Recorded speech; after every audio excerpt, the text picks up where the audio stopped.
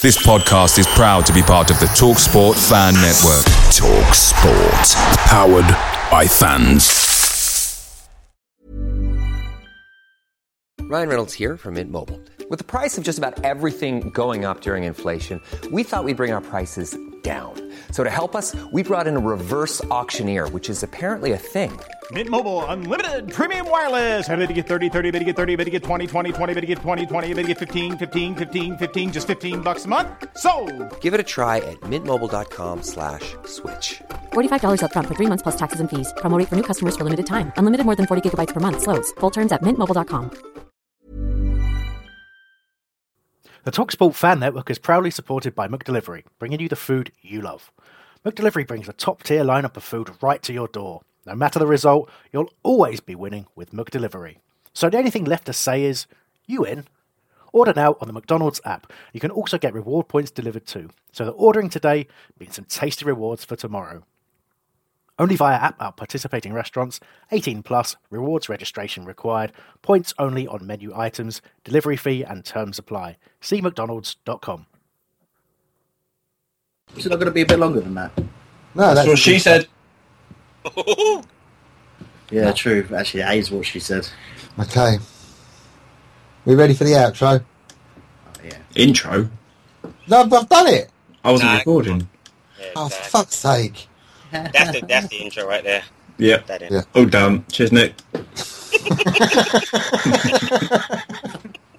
You got played.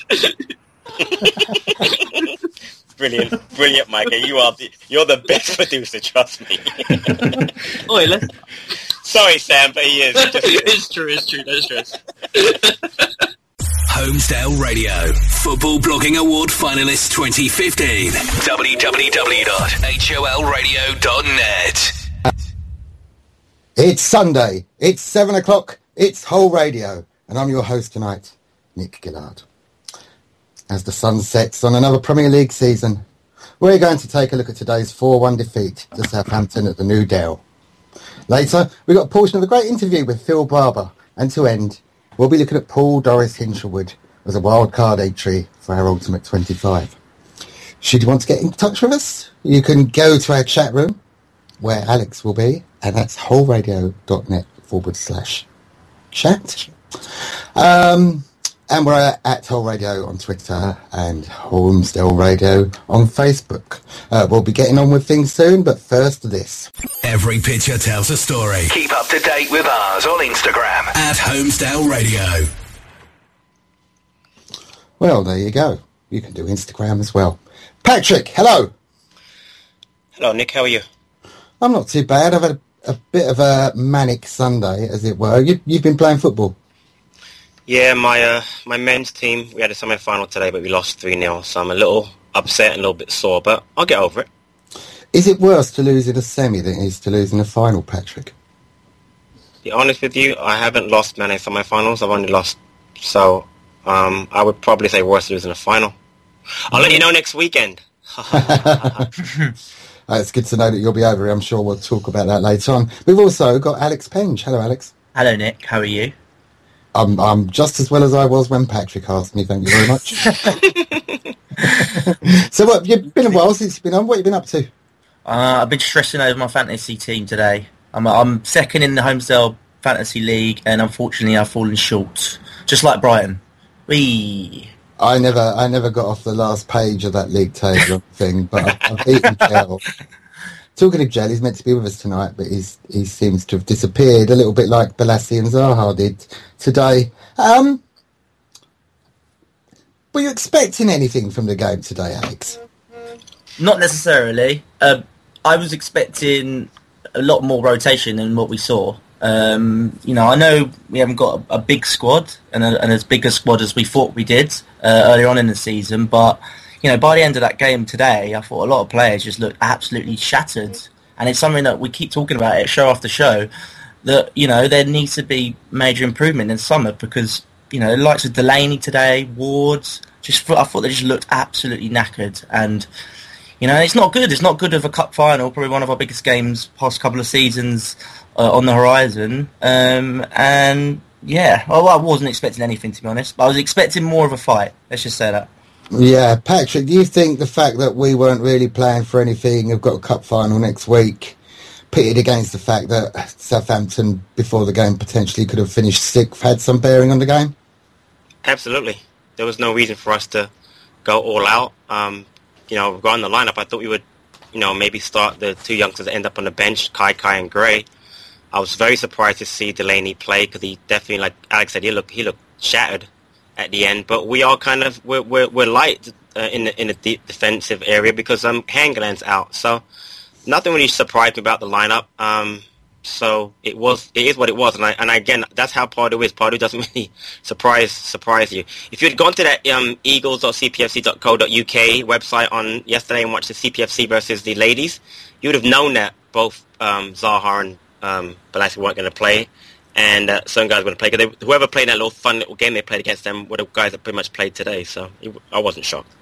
No. Well, I was surprised that Delaney was in. Instead of Dan, yeah. But has Dan got yellow cards and such like? No, I think he was also. He looked like he was. He looked like he had gotten hurt last week a little bit. So I think he's been carrying an injury for the last couple of weeks. So that was a good reason to rest him. I think today. Now I've got a confession to make. I missed the first 20 minutes of the game. The reason being, my missus has been away all weekend. She's back now, but I've been in charge of the 3 kids, and the boys play football on a Sunday, and they both played at the same time. So I've managed to get a lift for one of them. And the other one plays over in Coney Hall, so we went over there merrily. And all the time, I'm thinking we're kicking off at 4 o'clock. I've planned my whole weekend, I've had it timed to perfection. And somebody says, the football kicks off in 20 minutes. I thought, oh, bloody hell, I'm doing a show tonight. So I had to work with my son's coach and got him subbed. Drove home really quickly. I felt really bad. So I missed the first 18 minutes, but my review of the first 18 minutes were from my 11-year-old son, who, as the game began, he said, Punch thinks he's Ronaldo today. Any thoughts on that, Alex?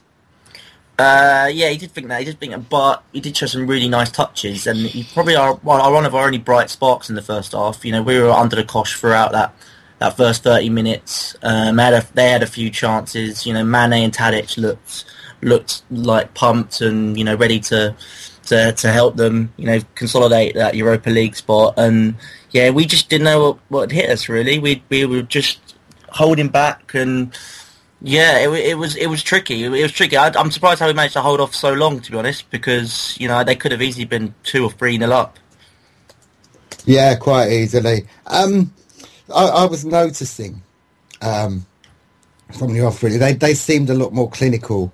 A lot more clinical with their passing, but the player that stuck out for me in the first, well, not the first, but sort of the 18th minute to sort of the 34th minute was Suarez. He was just getting in there, really stopping some dangerous moves from Southampton.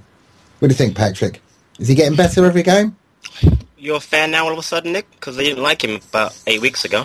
I know, that's the problem with Palace, isn't it? They're just inconsistent. Yeah, no, he's been very good the last 5-6 weeks. I think I mentioned before when he was rested. I guess that was after the Leicester match. I believe it was when he was either subbed at half time. Was that when he got a red card? No, the match when he was subbed at half time. It was Leicester.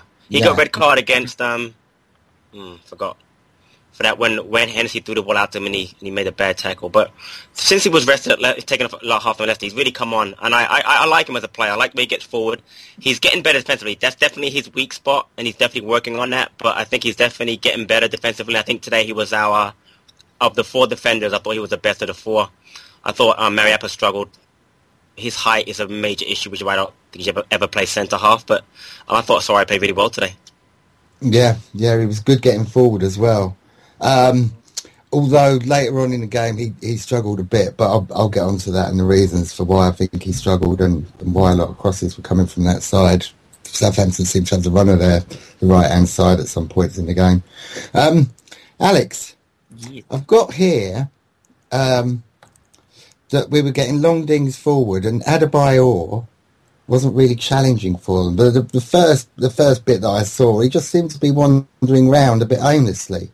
What are your thoughts on on Adebayor today? Because he had good movement at times and was doing some good touches, but for periods of that, he looked like he didn't want to be there. I think he met his match today, really. You know, he's playing against two of the probably toughest centre-backs in the Premier League, in Fonte and Van Dijk, and, you know, they're two players that are 6 foot tall, and they couldn't out-muscle him, and he just didn't look mobile. It's a shame, because, you know, in the week he was piping up about, you know, wanting a new contract, but I don't see him having that now after his performance today. I think if he wanted that new contract, you know, this was a big opportunity for him, a big opportunity as well with the Wickham news today, you know, about him, rumours being maybe missing the cup final.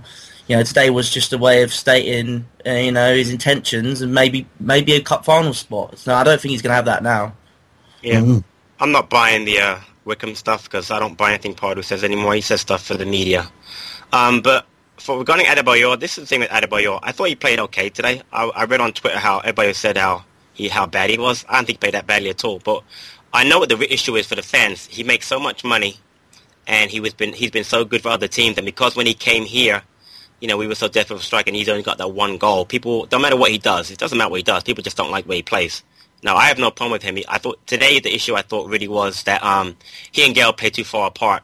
It's similar that we talked last week about how Wickham and Gale in the first half played so far apart. Same thing with the problem today. So I think that was more of a problem. But I thought he brought the ball down wide, had made a couple of nice runs, you know, out wide. He was on the end of a couple of, just missed a couple of crosses, you know, to score goals ahead that he had and a cross from punching. So he wasn't great, but he wasn't terrible. But again, people don't like him because of the money he makes and the attitude that he's, you know, going on Snapchat and he's doing this and he's talking about that and stuff like that. But it's okay. When he scores the cup final winner next week, we'll all love him. Yeah, that's how fickle we are. We've had a question on our Facebook page. That's the Holmesdale Radio page on Facebook. But you can also get in touch with us on Twitter. That's at Whole Radio. Or we'll be in the chat room. Who's in the chat room? Is it you, Alex? It is. Any news from the chat room yet? Yeah. So we've got actually Call Eagle 89 has said Adebayor has only won 30% of his headers all season. For someone that tall, it's a disgrace. He doesn't attack the ball or try. And Call Eagle also replied to my comment of saying, does he warrant a new contract? No way, says Call Eagle. We've had a question on Facebook from Upkar Baradi. I hope I've pronounced your name correctly there. And it's just Addy, buy or not? Should we buy Adebayor? Don't have to buy him. He's a free agent. So if we sign him to contract, probably not, based on how he performed. But again, I think it's more the amount of money that he makes. It's not that he's not a decent enough player. I think we gave him but I just think we won't sign him because of the contract amount. I think the contract would cause a problem with the other players, but I don't think he's not a decent player. But will we sign him or not as a free agent? We won't sign him again. We'll go after somebody a little bit younger. Yeah, I reckon you're right. But yeah, I do wish that Holmesdale Radio had a pedant of the week jingle for you there at the start of that little speech there, Patrick. Should we redo his contract? Well, you said, no, we can't buy him. We'll just redo his contract. That wasn't my point. The question clearly states buy or not. And we have to buy him because he's all right, whatever. I'm trying to be not pedantic, just to be correct. You're a teacher. Correct, That's I am. what it is. You're a teacher. Alex, would you buy Adebayor? No, a definite no. I just think there's a lot more value out there in the transfer market, a lot more younger players, a lot more hungrier players, a lot of players that are on less money that Adebayor's on at the moment. And you know, by his performances, they haven't screamed a lot to me, and I don't think he's got what it takes to lead the line for us next season. And you know, anyway, having somebody like Adebayor on the books for that amount of money, it sort of impedes the likes of Wickham and Gale, who of late have looked quality. They've looked potent. They've looked like they could score goals. So I don't think it's a wise move giving that sort of amount of money to Adebayor next season. Going back to their partnership today, it was seemed the wrong way around, because I don't know if it was just me, but Gale seemed to be winning more headers than Adebayor. But if you look at the pair of them, it'd be Adebayor that's flicking on. Patrick. Yeah, the thing is, Alex has a good point about getting younger players. This is going to be the issue, though. In the last 2 seasons, we brought in Yaya Sanogo on loan from Arsenal. We brought in Patrick Bamford on loan from Chelsea. Neither one of those two worked out. And they both got relegated this season. And they both, exactly. And We took a look at players like Andy Johnson and etc. So you can say, oh, we shouldn't sign him. And again, I'm saying don't sign him. But to say there's many players out there, don't be so quick to say that, because if we do get a player, it hasn't really worked out for us that well as far as getting that hopefully, younger, hungrier striker. So hopefully it'll finally work out in our 4th season in the Premier League. Yeah, I think sure. But yeah, there was a point where Adebayor should have been getting into the box, and then was coming out, and he just launched and completely and utterly missed the ball. Did anybody else see that? It was just a complete wild miss. Really showed that he didn't have a foot-eye coordination. The first corner didn't come till the 32nd minute, which led to Suarez's long shot. But again, we started giving away free kicks on the edge of the box. It seems to be a bit of a Palace trait, and it wasn't Jedi this time for a change. What do you think about that, Patrick? Do we have a? Is it me, or do all teams tend to give lots of free kicks just outside the box away? I don't know. I mean, I guess we do, but I don't see it as a Palace only thing. We've given up quite a few because obviously they've led to free kick goals, but I didn't think today was any worse than any other. I'm glad it wasn't Jedi though, because I'm a big fan of his. But like I said, I don't think it's a Palace only thing. It just happens in the Premier League. You don't want to give away penalty kicks, so the next best thing is stop the guy from getting in the box. So yeah, but at that point of the game, coming up to sort of half hour, 45-minute mark, you could see that Southampton were a bit more cutting edge and were playing as a team that were more cohesive. And that was the start of me thinking, actually, we might get hammering here simply because we've got players who haven't played in the first team in the Premier League for such a while.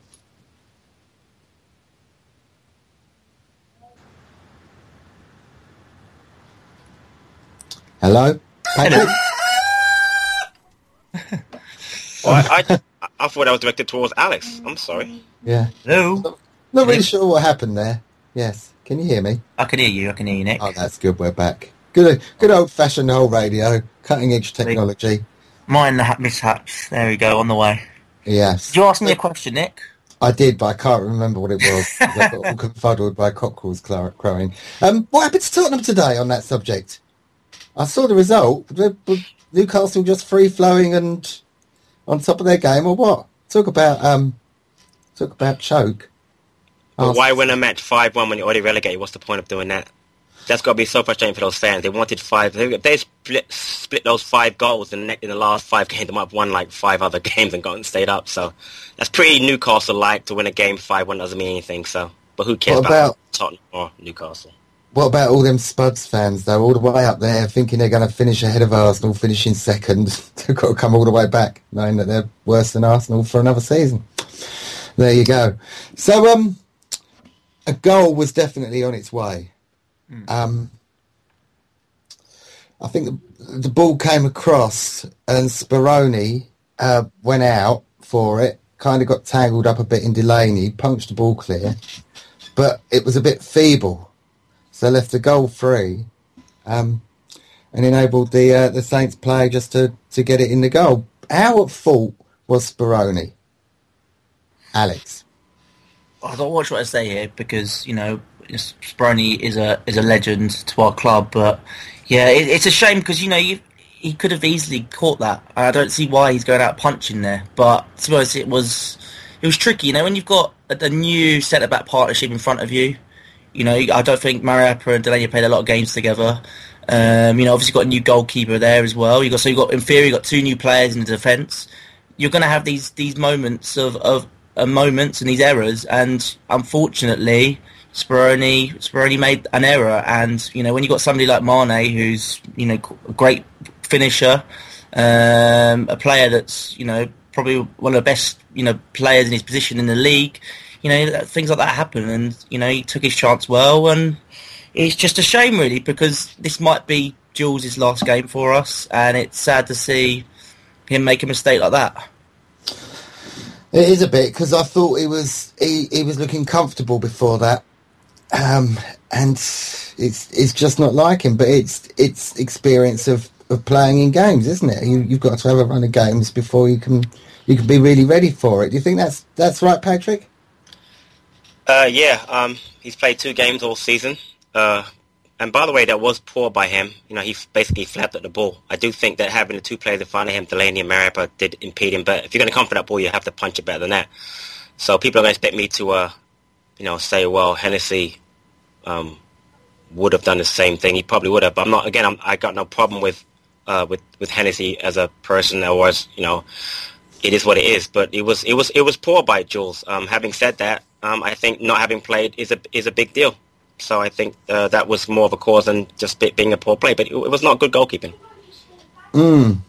So we didn't let our heads drop, though, did we? We had virtually straight away, we had a great move upfield. I haven't had a chance to watch it back again, but I just seem to remember Gale, instead of keeping the ball low to the ground, hit a ferocious shot straight at the keeper. Another day, I think Gale would have put that either side of him. Is Gale one to play in the final, do you think, Patrick?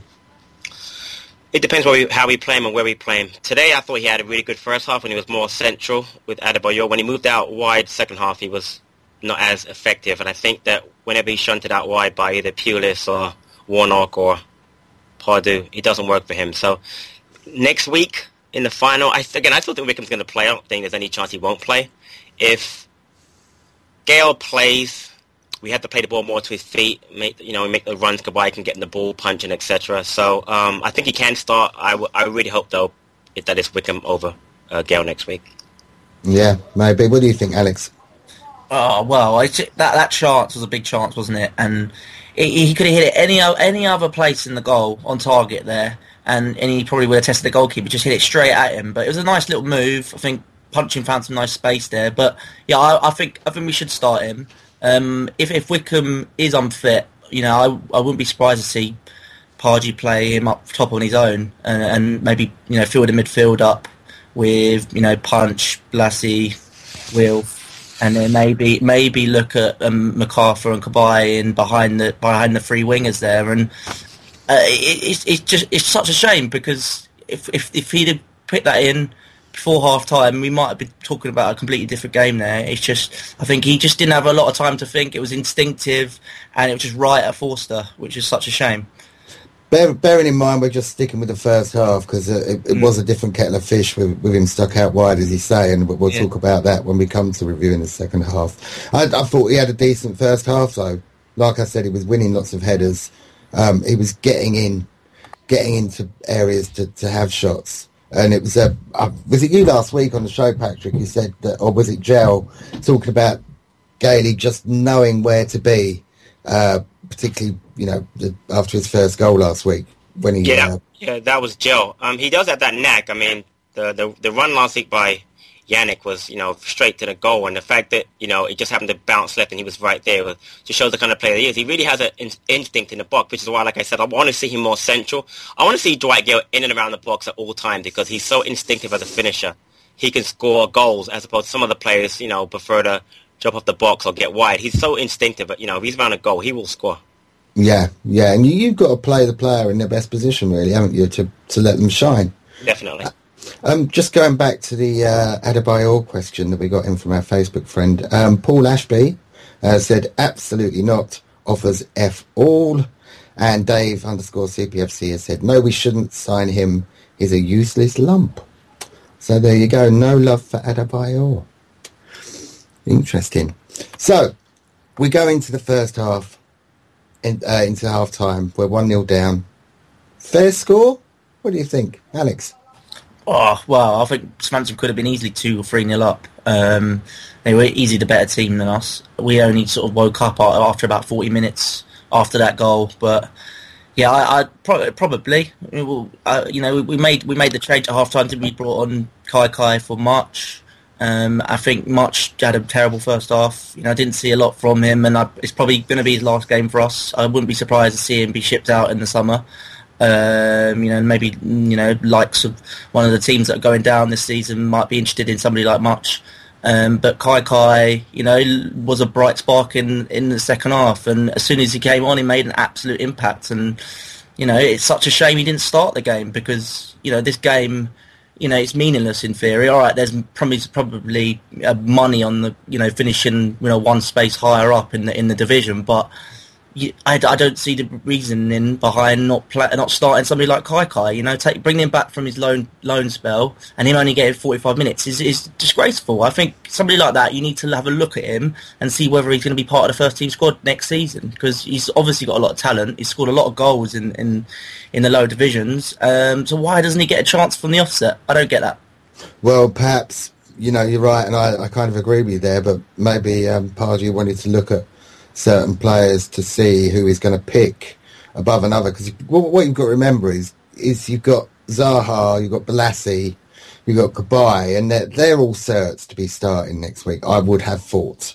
Okay, so that's kind of 3 players that are going to replace 3 players in that team. So a lot of them, especially on the wings, are going to be playing for that place, aren't they? That's what I think.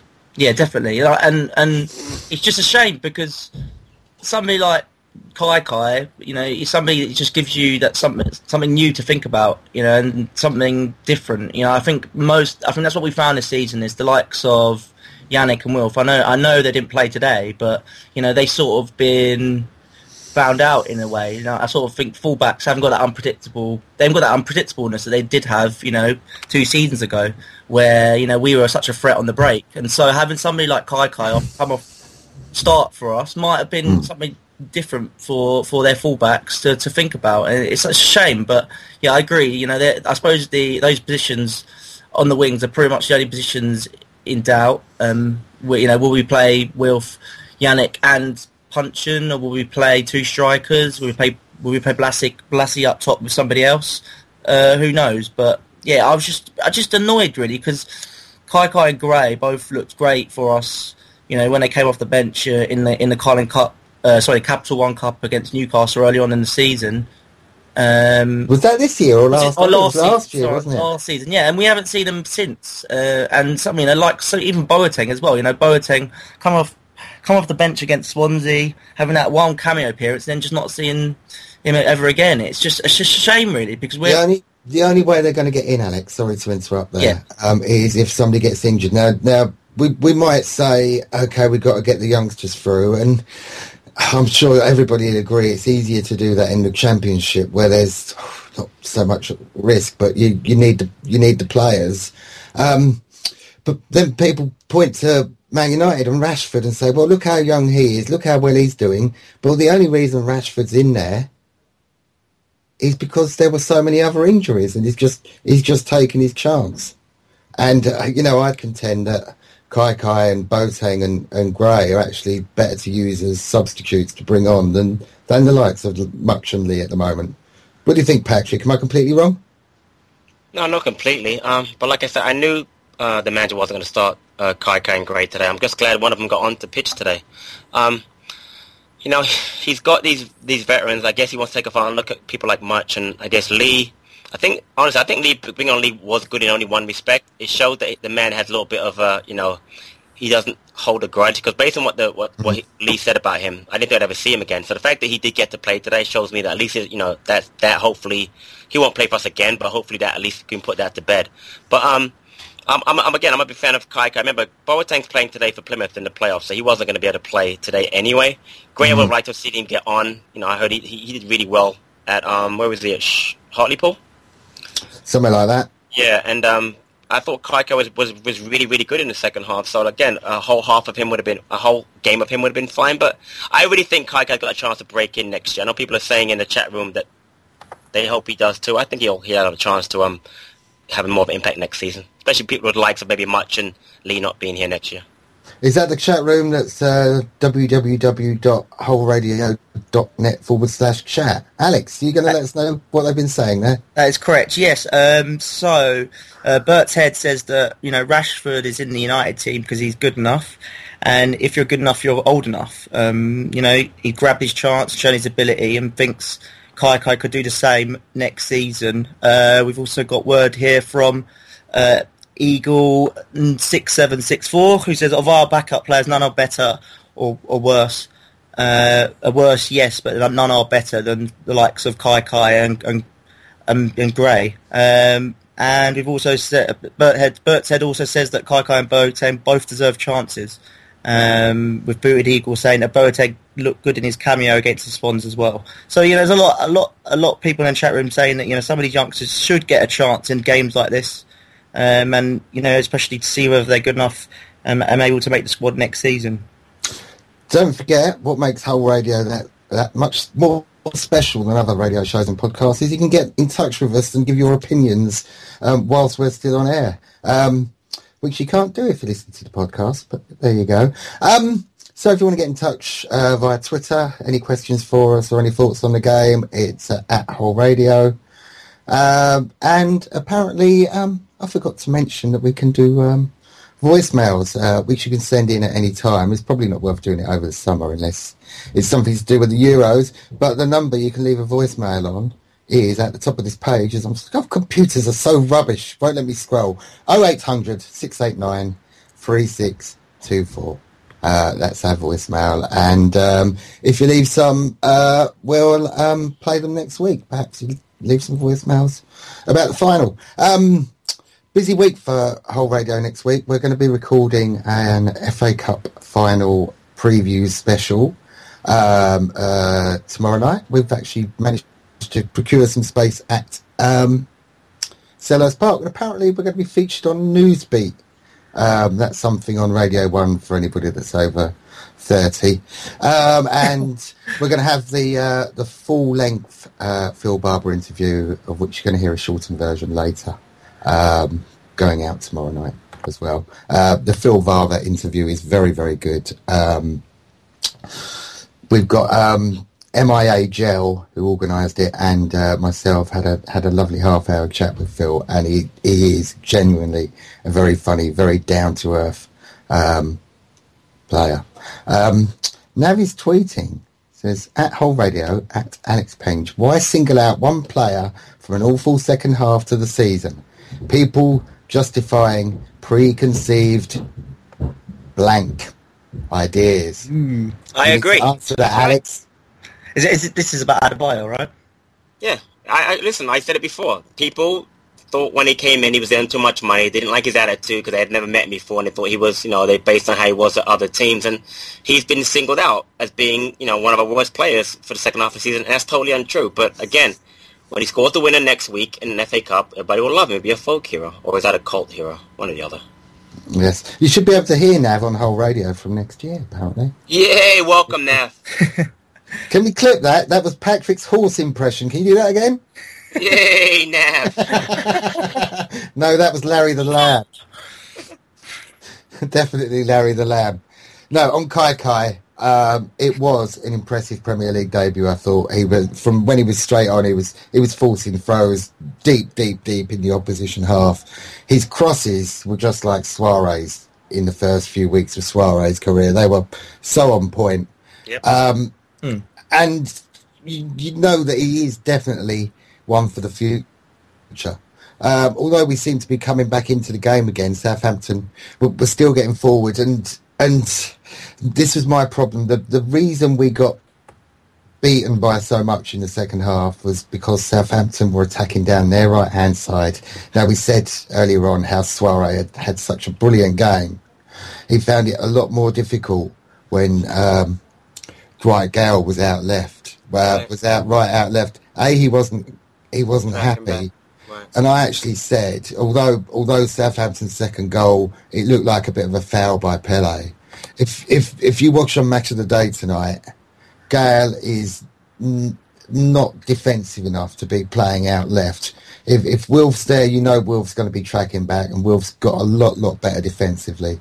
Balassi to a certain degree, and Puncheon will do that. But Gale is just not that defensive, and because of that, they were just exploiting that space. And he didn't even try and block the cross that came in. He really stood off. Am I being unfair on him, or is it he's not his fault because he's out of position? I think a bit of both there, really. He's obviously not playing in position, but he should be doing a lot better there. Even though he's not the biggest player, is he? But I think he should be trying to stop that cross. But we know about Southampton and their threat in the air. I think they've scored a lot of goals from set pieces this season. From what I remember, With the likes of Van Dijk and Fonte and Pele as well, especially. They score a lot of goals from headed shots, and so it was always going to be a threat. And I think they did that in the second half. They put a lot more balls in the box, and we saw a goal come from it. Saw a goal come from the delivery on the wings with the likes of Tadic. Tadic is a really nice ball in the box. They're great for set pieces, and all right, whether it was unjust or not, I still think it was coming. And we saw them carry on from where they left off earlier in the season, and they scored a goal from a headed goal. So. Yeah, they seem to be getting a lot of free headers in the box. Yeah. Did you notice that, Patrick? Yeah, they did. I mentioned before about the height issue with Mariap. I think that's an issue. But just going back to the fullbacks and the crosses, I mean, you can go back and look. Whenever Wilf and Yannick don't play, that happens every match. Our fullbacks are not great one-on-one defenders. Joe Ward's no better than Suarez at it. So unless they have Punchin or Yannick or Wilf to help them out, they always look bad. So obviously Kai is young, so he tried and did a decent job today.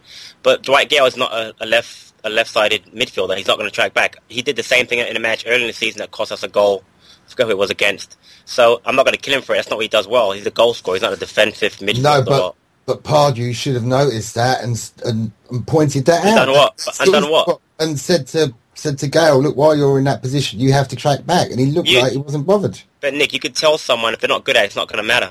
It's not going to matter. I mean, you could tell him, you don't forget to track back. But this guy, he's a natural-born goal scorer. He's a striker. So I don't expect him to track back. I don't want him to track back. I want him to be in opposition's box scoring goals. So, again, listen, today doesn't bother me one bit because we're a different side without Yannick and Wilf. So the fact that people are getting up, that we're talking about a game where we lost 4-1. And by the way, that second goal was an obvious foul. Let's get to that right now. That's a foul. He pushed him in the back. The fact that idiot Michael Oliver didn't see it is a joke. I'm not blaming that for the loss. We'd have lost the game probably anyway. But he pushed him in the back. He pushed him up in the back. That should even count. And you could tell how he did it because he even looked at the referee and said, like with a little sheepish grin, did you see that? And then he did. He turns around, he peels off and runs over to Kelvin Davis. Give Kelvin Davis a big hug for some strange reason. But listen, that was a foul, so that shouldn't have been a goal. You can tell by his reaction as well, Patrick. Exactly. You see, I think he wasn't expecting it to be allowed, to be honest. He didn't exactly celebrate as soon as he scored. It shouldn't have been allowed. It was a joke. That was a joke goal. It was a joke. Yeah. Loose on Kai. It was nice start. Not starting, but definitely a super sub to start with. After the second goal, you kind of felt, that's going to be it. We're going to crumble. Well, I did anyway. But we seemed to step up again, didn't we? Yeah, we just went for it a bit, and Kai again, some excellent crosses, some good pressuring, and we were playing some good one-touch passing with lots and lots of movement in tight spaces. And I actually think that the kind of 15 minutes that followed the second Southampton goal was our best period of the game. Yeah. We looked like a team with purpose for the first time in the game. Now, I've left talking about Punchin till now. Brilliant corner from Kai. It was, again, fisted out by the goalkeeper. Came out to Punchin. He knocked it across with his right foot to get onto his left foot. And what a bloody screamer that goal was. Absolutely peach of a goal. He's shown what he can do. And I just thought that he had a really, really excellent match. He was all over the pitch. He wasn't walking. He was getting tackles in. He was going on lovely runs. And he seemed to be happy playing. Patrick, praising Punchin. Yeah, you're right. Is he coming good? Well, we've had this discussion before, Nick. He wasn't as bad as everybody made him out to be in the first place. He just wasn't good as he was last year. But, no, he played really well today. I think he was our best player. And the goal was brilliant. I mean, that's what he does really well. I mean, if you look at all of his best goals, they always come from that side of the field where he's able to control the ball, cut in with his left and smash it. That might have been a goal of the season if he hadn't already won it with the Norwich goal. So it was a great goal. And again, I think when he plays a certain way, he is our most important player because he can control the game. He settles the game down. he could score, pick out a goal like that. It's only second goal of the year, but I'm a big fan of Punch, and I really hope that he does well next Saturday. Alex? Yeah, well, I thought it was vintage Puncheon, especially that 15-minute period. And, what's great about Puncheon, what's sort of underrated about him is his first touch. I think his first touch is fantastic. We all know how great his left foot is. And we all know how great he is from long distance, but his first touch is tremendous, and that's what gets him in those positions. He gets those little pockets of space because of that first touch that he has, and we saw that today. And I'm a massive fan of Puncheon, a player I think you should build a team around, a player that's got so much vision, he's a great passer of the ball, and we saw that today. And I still think we need to do the same next season and build a team around him and get players that complement his game. Exactly right. And my only problem with him is that he has got a super left foot and he relies on it too much, because there were a few times I thought he needs to shoot, and he was too busy just trying to get the ball to his preferred foot. Nick. Patrick, am I being mean? No, it's not that, but you know what I find, and I don't think people realize it, when you're a left-footed player, people see that more than anything else. Everybody does that. If you're a right-foot player, you try and get ball on your right foot. But because people like Messi and Puncheon are left-footed, whenever you see them kind of, spin around, or even way back when Maradona, people think, he's got no right foot. But how many truly two-foot players are there in the world? There just aren't any. So my point with him is that he's got a great left foot. I'm not worried about if he tries to spin around and use it all the time, because it's that good. But people really put that out more with left-foot players than right-foot players. It's just something that just happens. And by the way, I'm left-footed. Yeah. Yeah. We up the tempo after the goal. We got the ball forward. MacArthur had two shots blocked in quick succession. But again, Southampton coming down Palace's left a lot. Gale not covering, lots of balls in the box. Luckily, we managed to get them clear. And a feature of Palace's season is last-ditch scrappy defending, and we had a lot of that today. The sort of thing that Delaney loves. But Delaney was getting very, very tired. Just dealing with so much. Not a lot happened again until the 74th minute, where I can't remember who the player coming through was, but Mariappa did hold him back. And it was one of those fouls that started outside the box, but carried on inside the box. Sadio Mane. Mane, yeah. It was very quick. So he started... The pullback started outside the box, but he kind of started going over roughly where the line was. So it's a disputable penalty. Do you think so, Alex, or not? I think the concept was definitely outside the box, but the way that they look at it in the rule book is that does his momentum bring him into does his momentum bring him into the box, and does his momentum bring the foul into the box? And I think it did. And unfortunately, I think it was a penalty, but I was more worried about whether there was going to be a red card there. We've got Suarez involved in that collision. I don't see us, a lot of good candidates to play left back in the final, and so I was more worried about that, to be honest, because we knew the game was over. All right, we showed glimpses, but Southampton was still dominating the game, and we were lucky, because I think another day, maybe if the game had a lot more meaning to it, maybe we would have seen a card there. But for me, it was a penalty.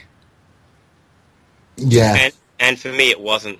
Another day, I'd be furious right now on that call, because I think it was terrible.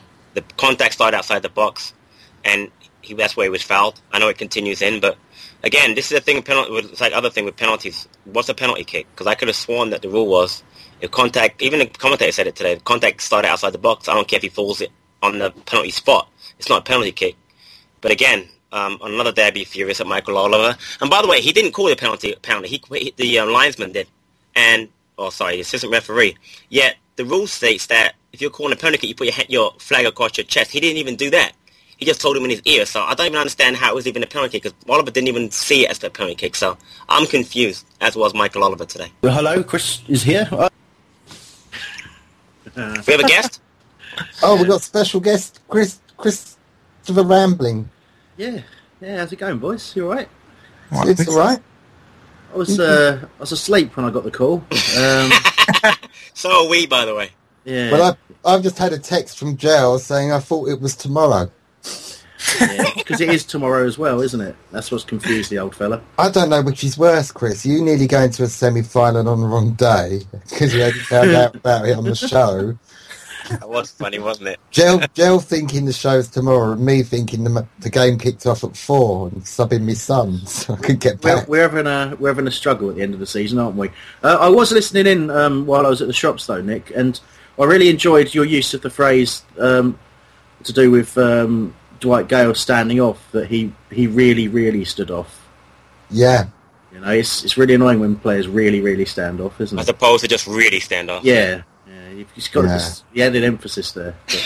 Yeah, I was going to pick Alex up earlier because we're being a bit teacher pedantic, and he said unpredictableness, and I'd say it's unpredictability. It is, isn't it? Yeah. But other than that, it's solid work.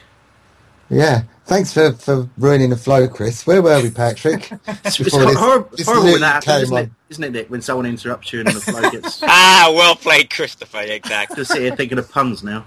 We're discussing the penalty, whether it was or wasn't, and I said it wasn't, and Alex said it was. The rule is if the foul carries over into the box, and I think that's how it was interpreted. Yeah, I think it was borderline, and the benefit's gone with the home side. But for me, he actually falls, and there's no further contact on the initial challenge when he's outside the area. So for me, it wasn't a penalty, but then I wouldn't say that, wouldn't I? But you would.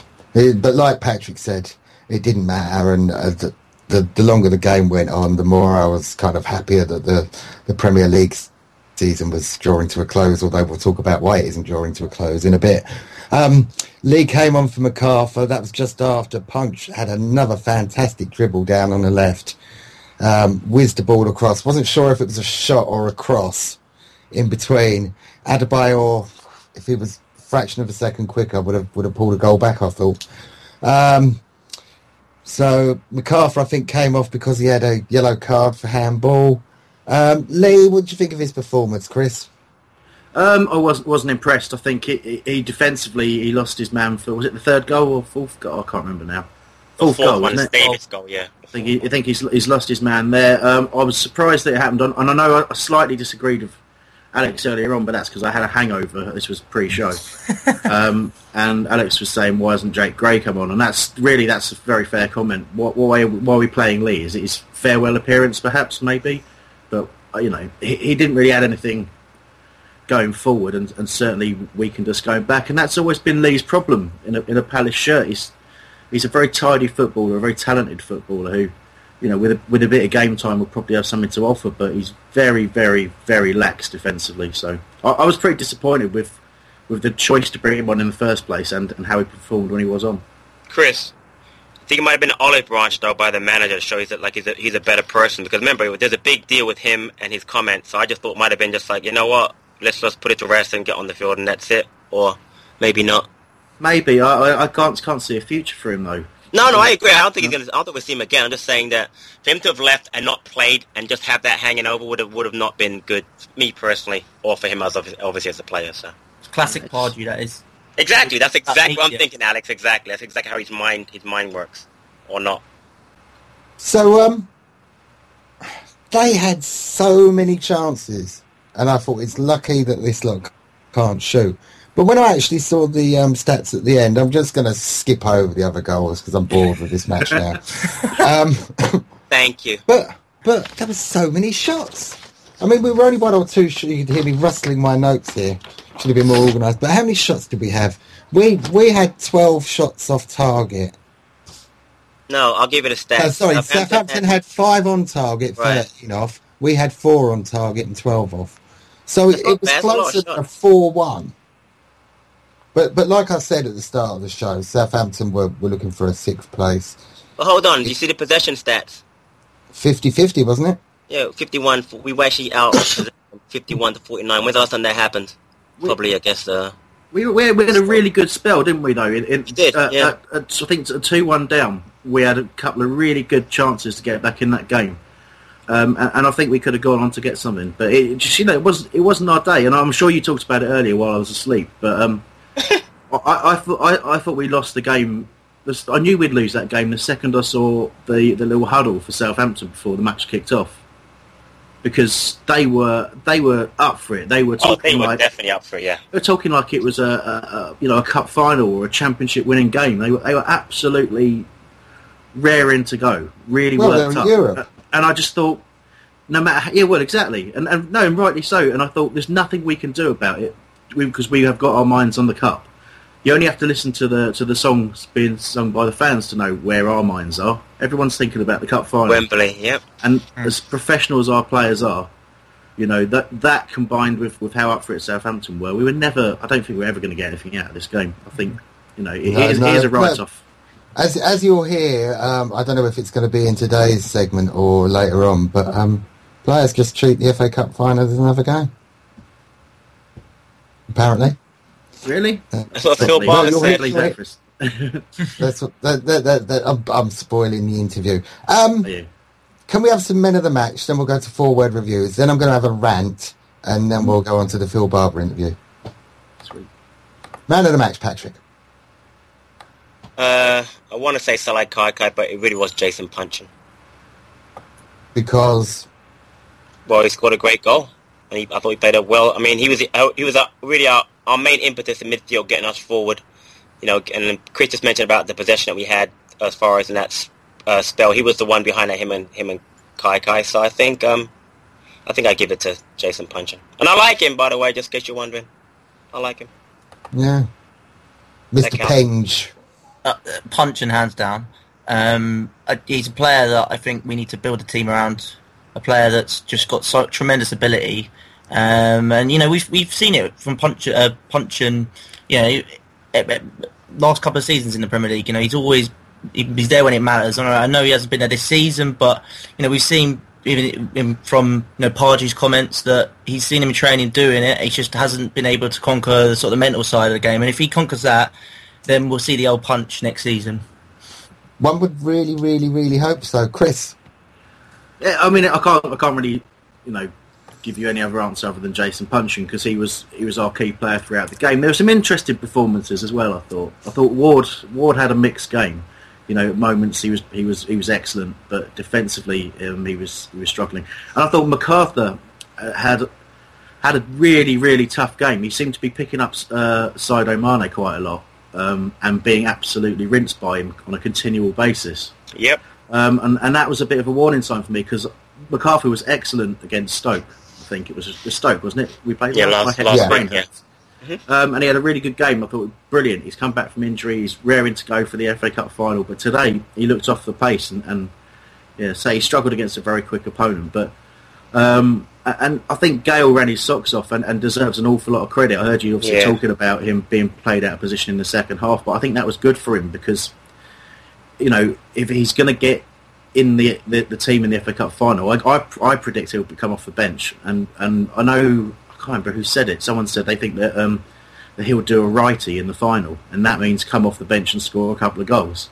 Is that Dominic Fifield? Was that what the Guardian or the Croydon Advertiser? One of them said that today. You're right. But I can see that being, he won't probably come on up front on his own. He'll probably come in one of those side positions, if you like, particularly if Zaha's struggling. So I think it was a good little workout for him, and he played very, very well effort-wise. Struggled, like you say, with the defensive side of the game, but in terms of effort, he was quite close to Punch. But Punch, he had the effort, but he also had the quality. And it opens up the debate: does he play better without Cabaye in the team once more?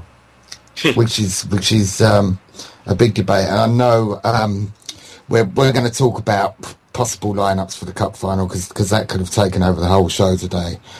So that's why we haven't been kind of talking too much about the final, because you're going to get loads of that next week.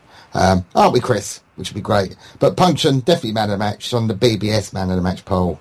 65% said Puncheon. There's never been a faster or easier way to start your weight loss journey than with PlushCare. PlushCare accepts most insurance plans and gives you online access to board-certified physicians who can prescribe FDA-approved weight loss medications like Wegovy and Zepbound for those who qualify. Take charge of your health and speak with a board-certified physician about a weight loss plan that's right for you. Get started today at plushcare.com/weight loss. That's plushcare.com/weight loss. plushcare.com/weight loss. Away days are great, but there's nothing quite like playing at home. The same goes for McDonald's. Maximise your home ground advantage with McDelivery. You in? Order now on the McDonald's app. At participating restaurants, 18 plus, serving times, delivery fee and terms apply. See mcdonalds.com. Kai was second with 14, and then Soiree with 5%. I'm just hoping that the producer is ready with our 4-word reviews.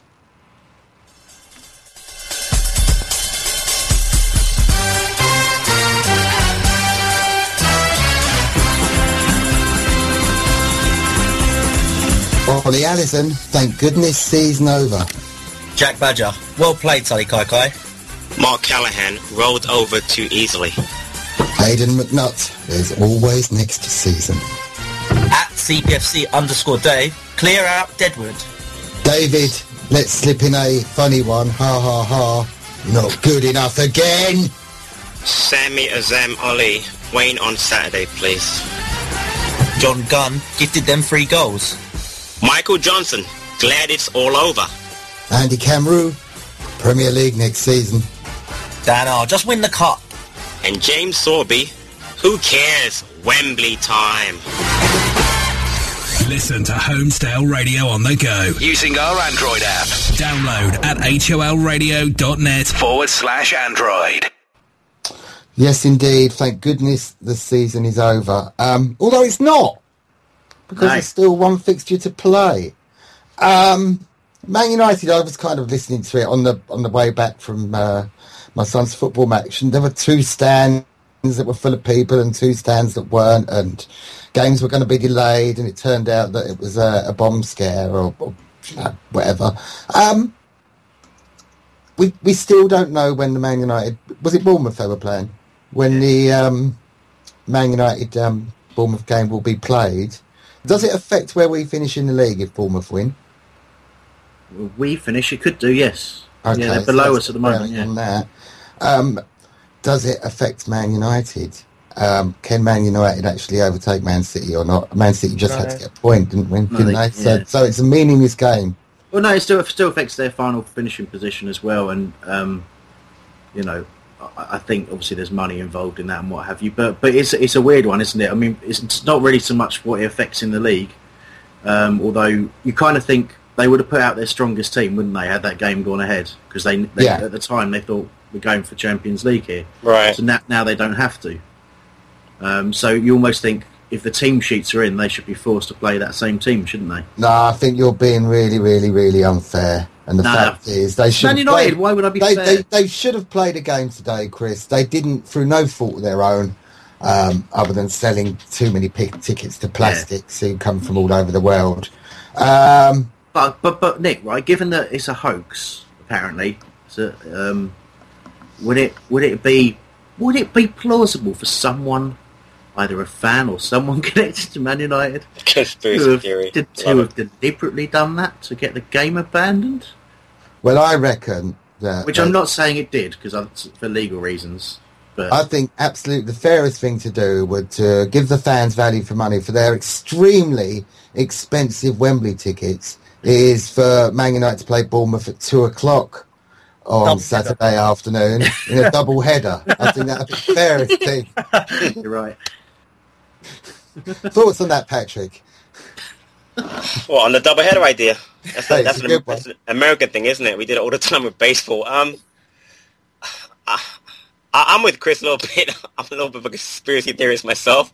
Who's to say they didn't do it on purpose to see if they'd have a chance to get to the Europa League, the Champions League spot, and then when they figured that Man City got the draw, obviously not. So they're gonna end up resting players. They obviously will. They can't rest everybody though, because they can't possibly have a whole 18 players unless they play the youth team, which I don't think the Premier League will let them do. So some of the players, they're going to rest like their keeper, like Martial and Rashford and De Gea, but they're going to have to play. So some of the guys are going to have to play Tuesday and Saturday. So I think it benefits us a little bit, but again, they will have to... They're in the Europa League regardless, so which is good for us, so they don't have to win the FA Cup. Maybe they'll give it to us on Saturday. Well, according to producer Mikey, it's likely to be a Tuesday for the rematch. That is true. Confirmed.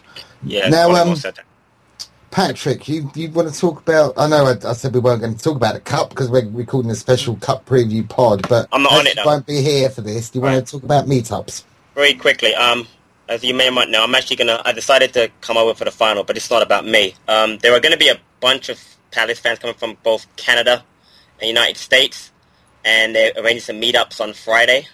So if you're interested in meeting, if you're coming over, CPFC in USA, which is at Holmesdale USA on Twitter, you can follow him, and he'll give you some the details on who's meeting up and where they're meeting up. There's something going on Friday, somewhere either Victoria or in that area. So if you're flying over for the final, 1, have a safe trip, enjoy, and 2, follow at Holmesdale USA for details on exactly where us Americans, expats are going to be meeting up.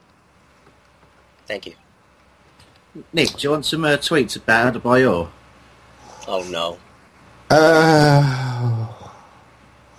Go on, then. Just noticed a few coming in, really.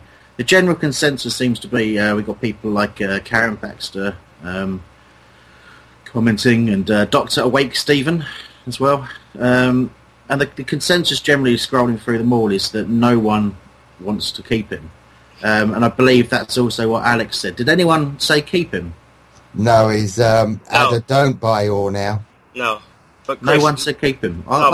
My point is, Chris, I think the issue is that it's more of the money issue and the perceived and his perceived attitude that people think, he can't be bothered, he can't be asked, blah blah blah. I just think that that's where everybody's opinion. So the fact that he doesn't score 3 goals a match, no one really likes him. But I think if he was making a lot less money and has scored a couple more goals, people would be all for it. But my thing is, though, Chris, I had mentioned before, is that we signed Sanogo, that didn't work out. We signed Bamford, that didn't work out. So be careful what you wish for, because you can get someone actually worse. I don't think Sanogo actually scored a league goal for us. He didn't, actually. He only scored that goal against Southampton. I know Bamford definitely didn't score a goal for us. So at least he got 1 goal in the Premier League. So yeah, it was a good goal. There's a lot of things I like about Adebayor. I agree. Some good things. He's got very good movement. What he probably doesn't do him any favours is how deep he drops trying to get involved in the game, and that comes from him. And he said it himself. He was trying to get his love for the game back, and he's actually come out and said that he has got that back just by being around the squad at Palace and featuring in games. And no, it hasn't worked out how he would have wanted, or how any of us would. And certainly, he's not $100,000 a week player. But I think a couple of people have sort of mentioned it in passing on Twitter as well, that what is out there in terms of value, of real value to a club like us. Now, we're going to have to go out and spend some proper money. But what I worry with someone like Adebayor, where we've basically taken half a season to get him sort of fit, and he might go to one of our rivals next year and score a whole bunch of goals. Bournemouth. Where we could have given him that opportunity. I honestly think we could. I'm not someone who believes we should build the team around average players, but building a team around top quality is what we should do. Nick's telling me to shut up. Yeah, because I had all my timings here. We were meant to have Phil Barber 11 minutes Mate, ago. we got half hour left. But we got to talk about Doris. That won't last long. Yeah, right. I haven't seen him. Neither has Alex. I have, and play the Phil Barber. I'll hold on to that. You play the Phil Barber. In. There we go. What? Phil Barber? Are we doing that now? Oh no, sorry, Hinchelwood. Sorry. I destroyed your show, Nick. I'm sorry. My show. I'm not sorry. You saved the show, Chris. I appreciate it anyway. Yes. Cheers, Patrick. And the listener has gone. So earlier in the week, Gel, I'm a day late for everything, Hollyoak and myself had the great pleasure of interviewing Phil Barber, Mr. 110%, and he was really candid, really open about his time at Crystal Palace. He was very, very funny. Play that tape.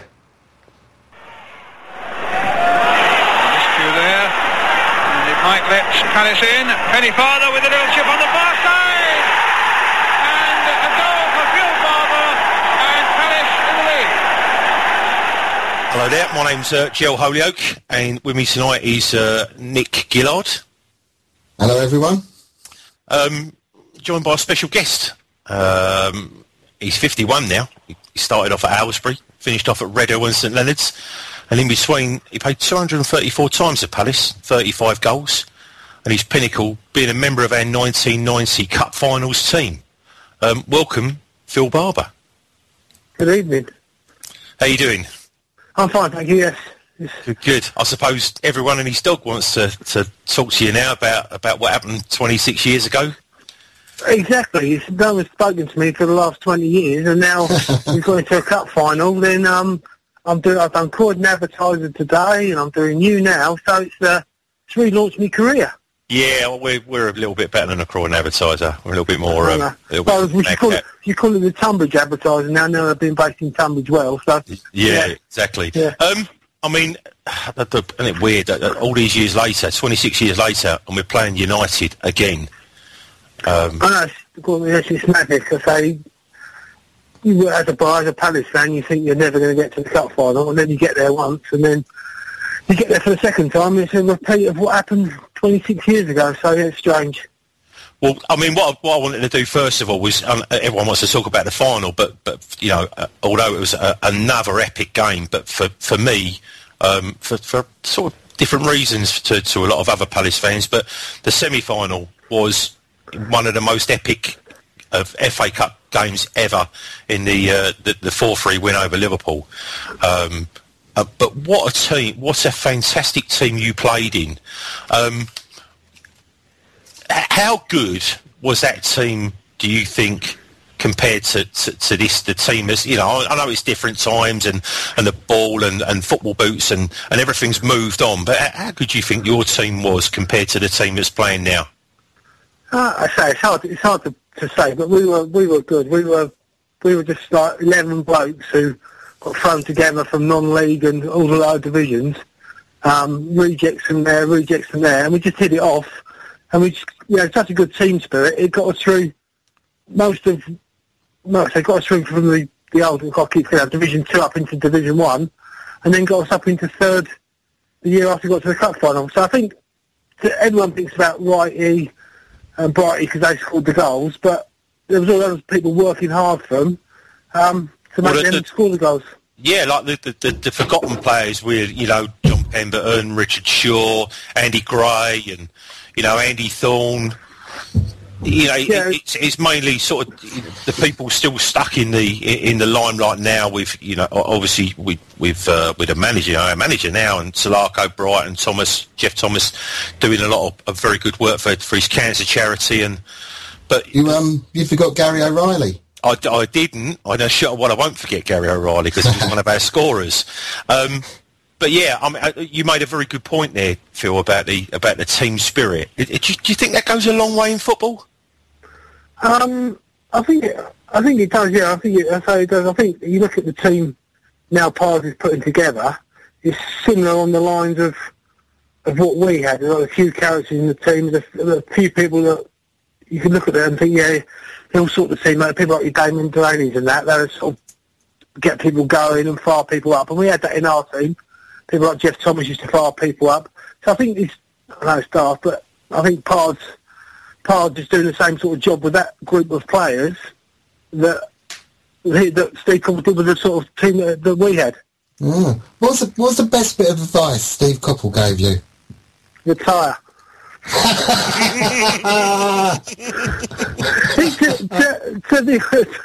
To be honest, Steve wasn't. I very rarely spoke to him like he wasn't.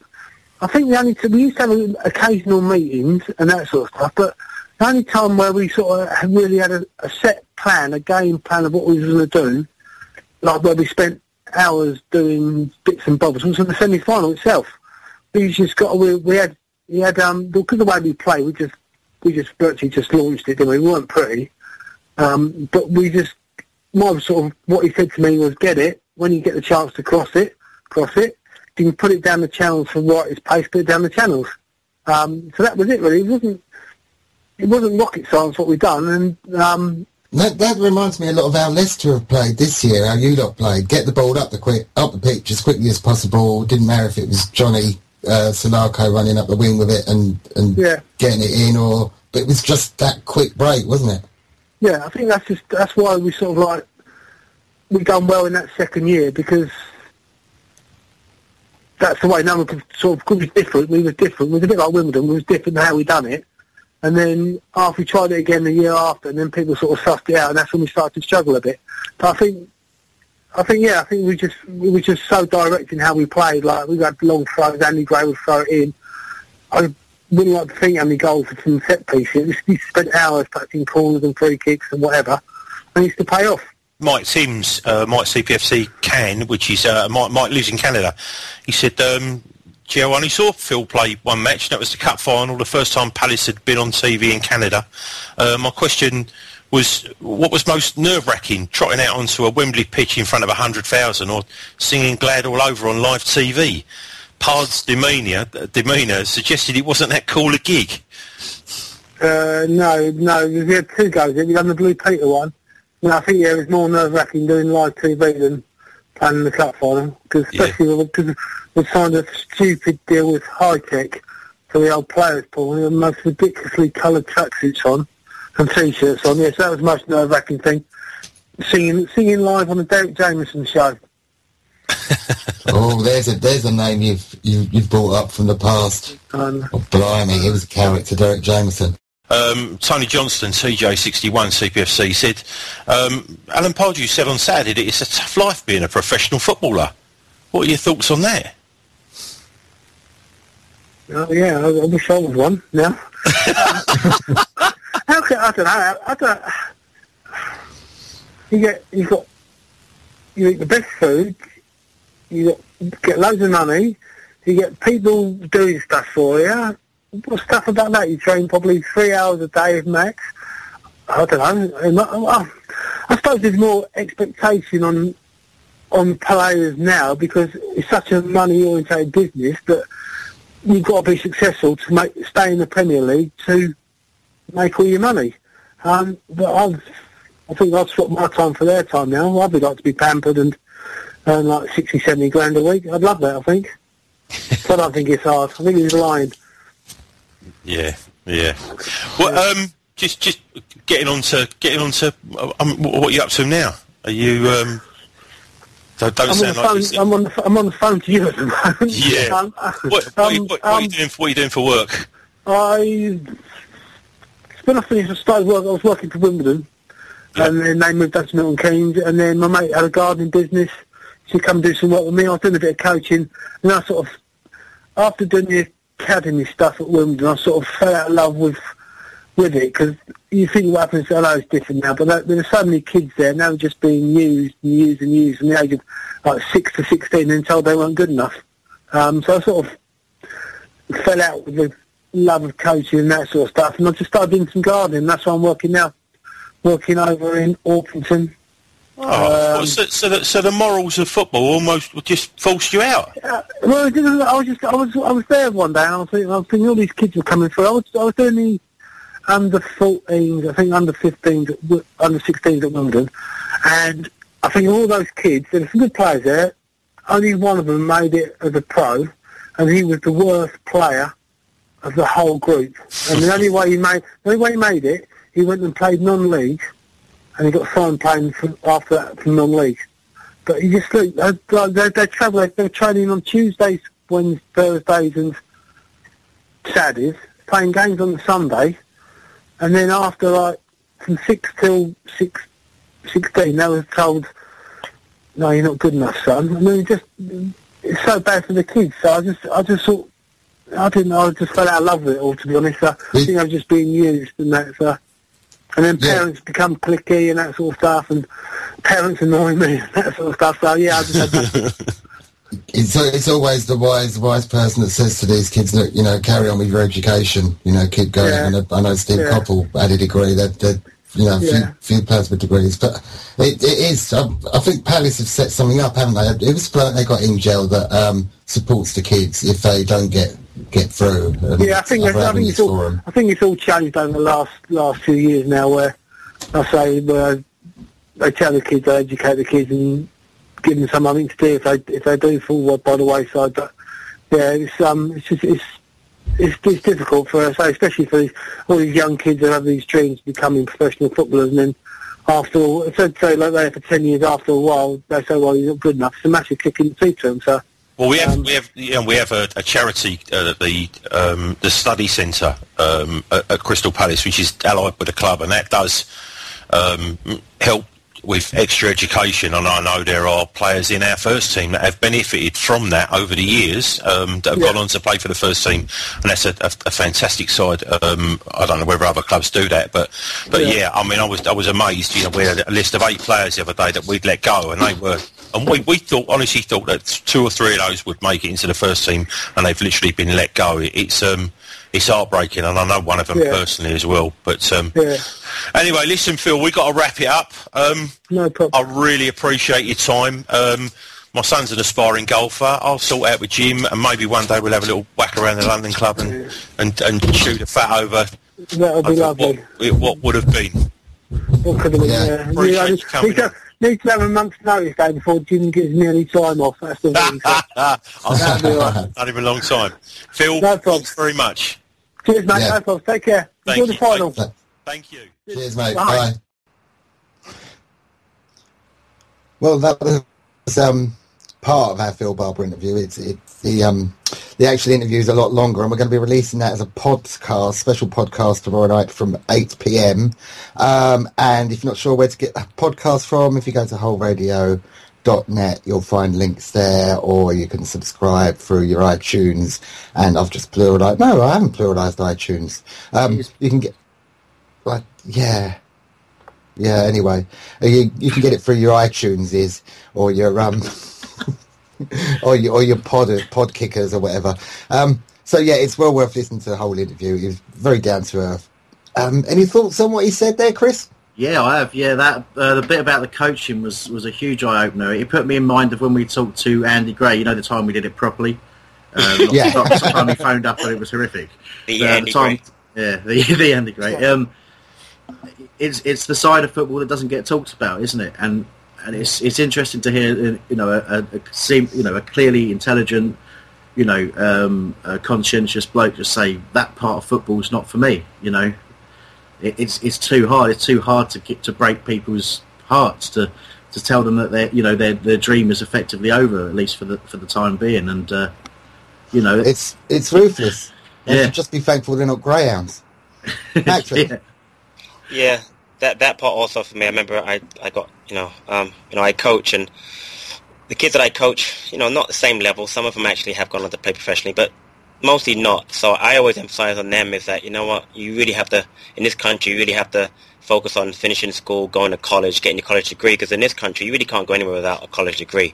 You really can't. So, coaching good players, and that's always the part that, they focus on football that much, and there's no future. It really bothers me. So I really like the fact that Joe mentioned in that interview that there is that study centre doing a lot more work with those kids who, we released 8 kids the other day, and some of them might end up being professional, some won't, and if they don't focus on an education or some kind of future outside of football, it's depressing. So I really it was nice to hear someone who's been involved and say, you know what, it's just not for me. It's not for everybody. It really isn't. Yeah, you're right. Talking of being kicked out in the cruelest fashion, a certain Mr. Danny Butterfield was ejected. Rightly so.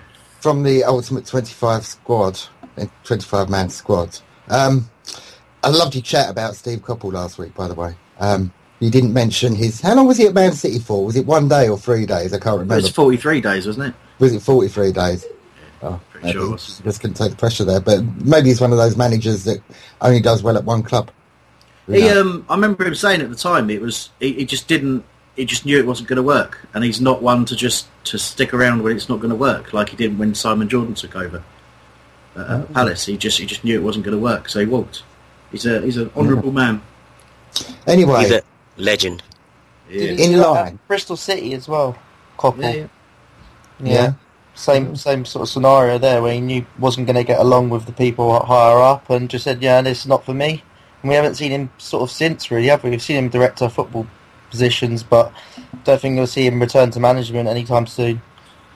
Talking of ex-managers, I noticed that anagrammatically Acorn Winkle has been linked with a Newcastle United job if what's his face Benitez goes. What do you think, Chris? Warnock at Newcastle? If it'd be, part of me would laugh, but the other side, there's a huge part of me that really likes Neil Warnock, and that sounded really weird. But don't think too much about how I phrased it. Think about what I actually mean. Which is, he did an absolutely tremendous job keeping Rotherham in the Championship. They were dead and buried when he took over them, and he just turned it around. And he's a fantastic manager at that level. Yep. Given a bit of money to spend on, damaged players, if you like, players with talent who have, for whatever reason, fallen off the radar or struggled at their current club, he will build a team out of that. He will pick favourites. He'll alienate players that aren't performing and get them out of the team and out of the club. And that's what Newcastle need. So in a way, I hope they don't do it. But if they do, I also kind of hope that his powers have waned, because I don't want him coming back up. But I don't think it's as funny as other people do. I think he'd be a good choice for them. I've got a lot of time for him. He managed one of my favourite Palace teams. The team where we had 2008, 9, something like that. Sinclair, Moses, Soares, and Watson. I love that team, and we were so close to going up that season. I think if we went up that season, we'd have probably consolidated our position in the Premier League a little bit earlier than we have done now. So, but then, having said that, I wouldn't trade it now. I'm happy. No, of course not. Definitely. It all worked out in the end, didn't it? Yeah. It all worked out. So, up instead of Butterfield. up instead of Butterfield. That's it. We've got a certain Paul Hinshelwood. Now, Hinshelwood was playing for Palace when I first went.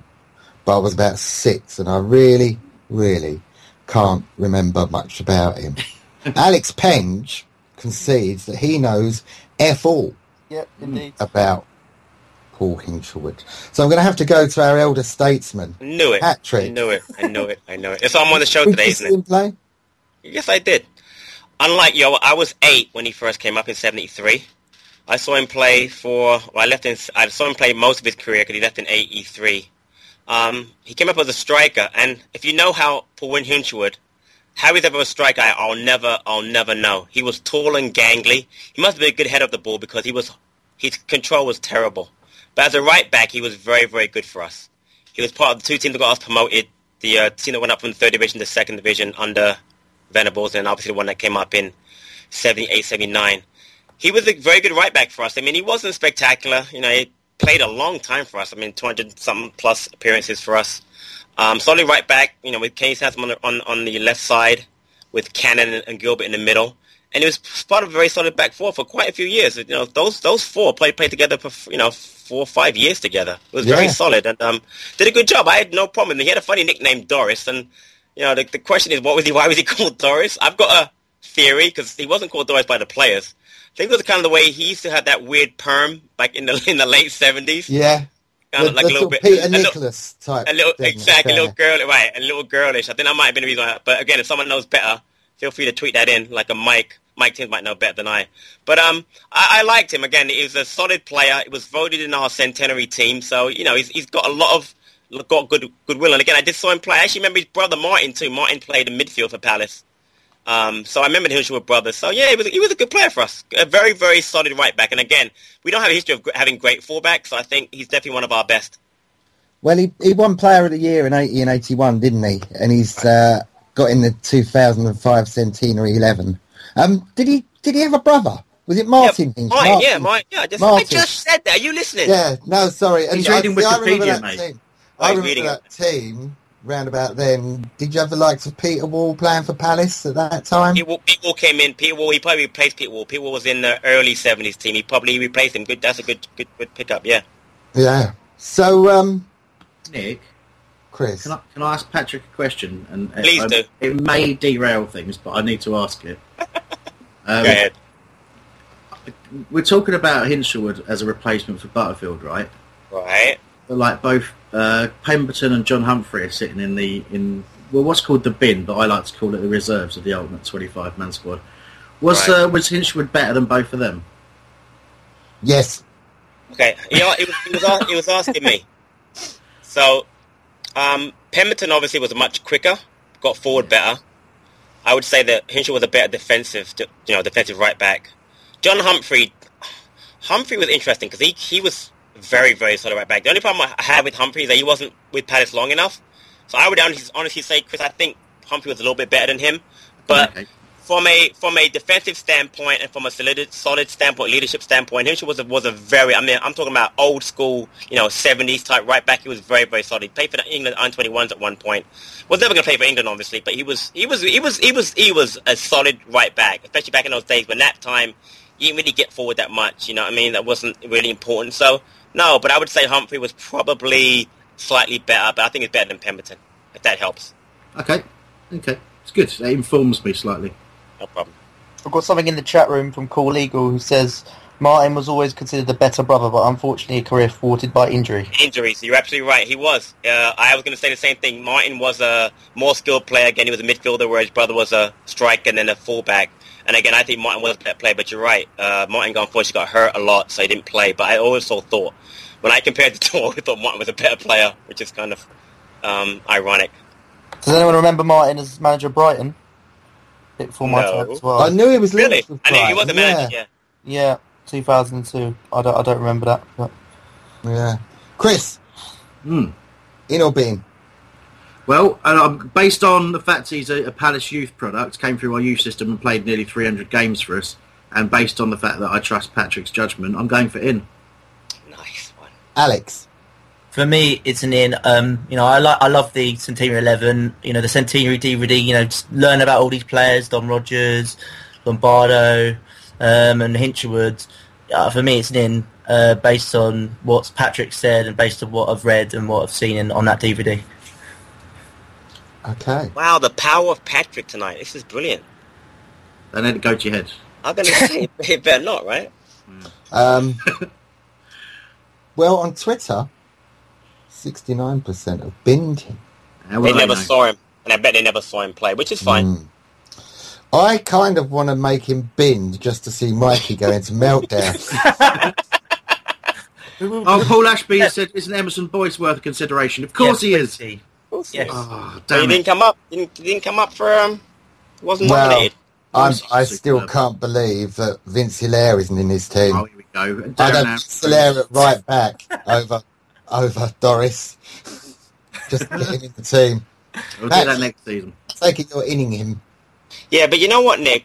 Yeah, I'm going to in Hinshelwood. But you know what? You're absolutely right. The more I think about it, I really feel badly because I saw Hilaire come up to the youth team with the same team with Gilbert and Sansom, and he was a good player. I'm actually really upset that he's not in the team. The more you say that, much more than a Jerry Murphy, he's a much better player than Murphy was. So you're right. He should, but unfortunately, he's not going to make it. But you're right. Hilaire should have made it. If for no other reason, by the way, he's on Doc Brown's shirt, the fresh Vince of Hilaire.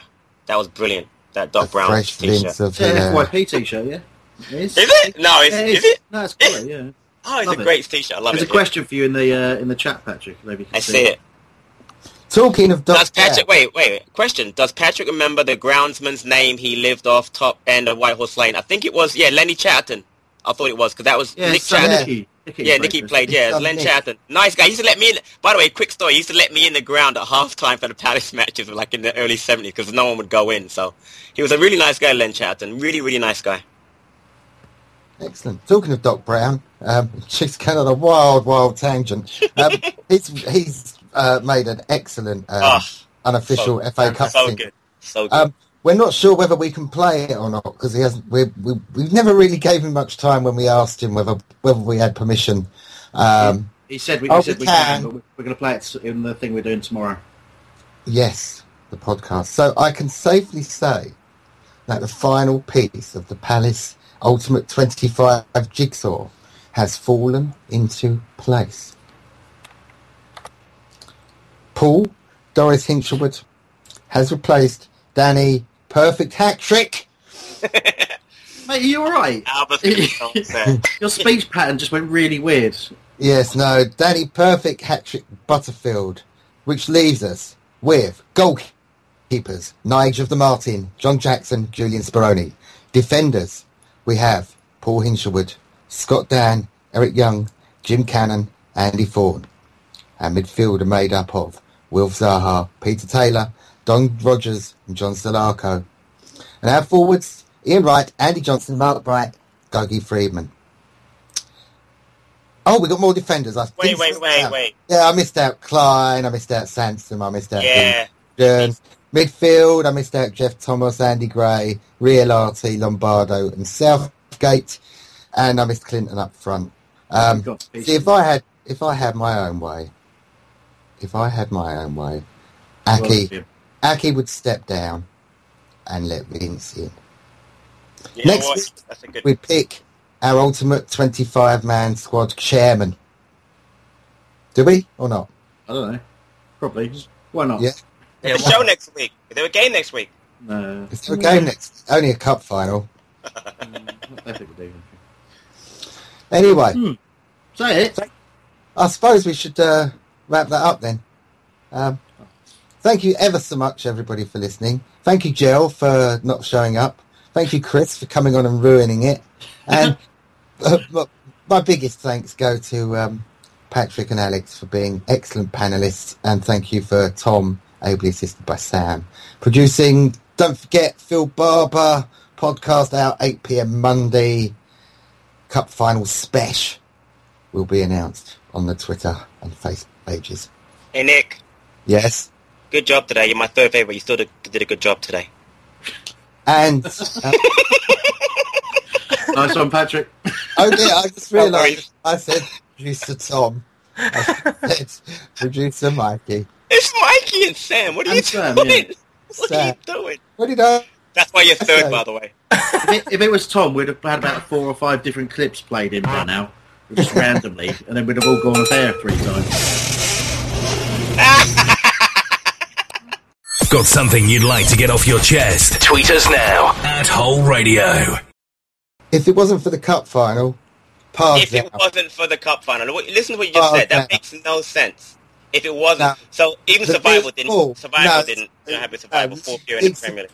Survival by the skin of our bloody teeth. I tell you people really are a bunch of plastic. Seriously, you really are. Seriously, how can you say that? How could you really say if it wasn't for the cup final? The biggest match in our history is coming up in a week, and you're saying if it wasn't for that game? Are you serious? No, the biggest like a Brighton fan, mate. Was the Watford playoff to get us there. It was until the cup final.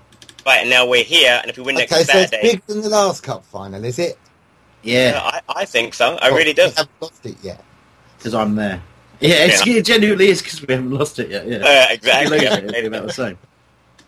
Can I play devil's advocate in this argument where you're talking over each other? Yeah, guys, it's tough to see you just throwing caution to the wind and speaking at the same time, even though we know Skype cuts one of you out at least. But anyway, there is a very, very serious point to be made about the second half of this season that we can't ignore as a to be representative of the fan base of. To do what we're supposed to do, what we set out to do, and talk about Palace, we do have to look at the second half of the season and say we only just about did enough to stay in the division, and serious question marks have to be asked if we don't do something major in the summer. But I agree, but we did prioritise the cup, and there's no doubt in that. It was said before the season started, we want a cup this year. It was. We went reasonably far in the League Cup, but we absolutely threw everything at a trophy this year. It nearly cost us our league status, and I don't want us to do it again. But listen, I was trying to draw parallels in my mind this morning about it because Pardew has tried to set us up for this cup run in the exact same way of the previous cup run, hasn't he? He's tried to he's got Copley involved. He's tried to take them on holidays at the same sort of times, all that kind of stuff. Tried to get the same routine going.